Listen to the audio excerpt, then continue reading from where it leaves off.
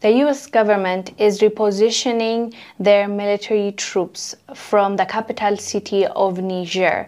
They are claiming that it is just because they want to be cautious and there's nothing more to it, but people are suspicious.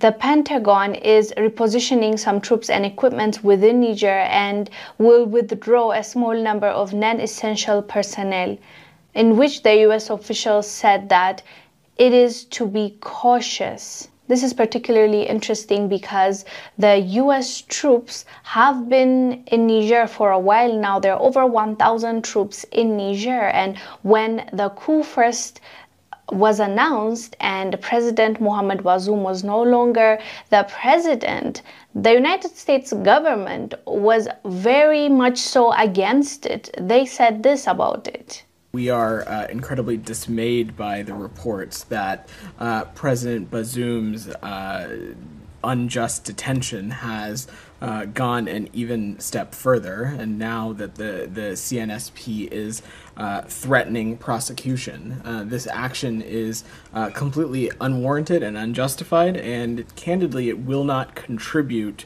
to a peaceful resolution of this crisis. It is a further affront, in our opinion, to democracy and justice and to the respect of the rule of law.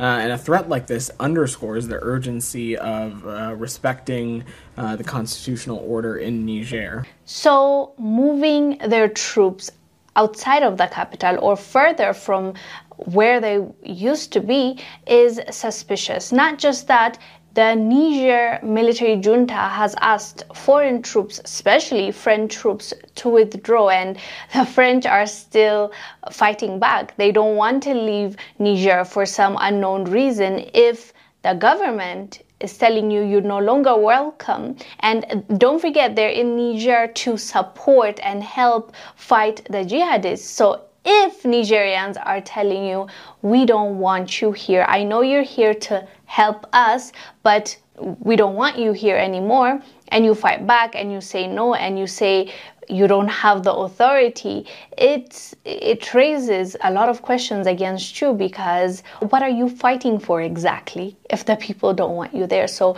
the US troops swiftly to be pushed out in a way, and also the US government said that some non-essential personnel are also being taken out of Niger along with equipments of the US. It's definitely something that we need to track, because whenever US troops are either withdrawn or are being dispatched, there's something shady that goes on in that country. So obviously we need to keep track of these things. Anyways, fam, let us know down below what your thoughts are about the United States government repositioning its troops in Niger. I am Wangel Zalalam. I'll see you on the next one.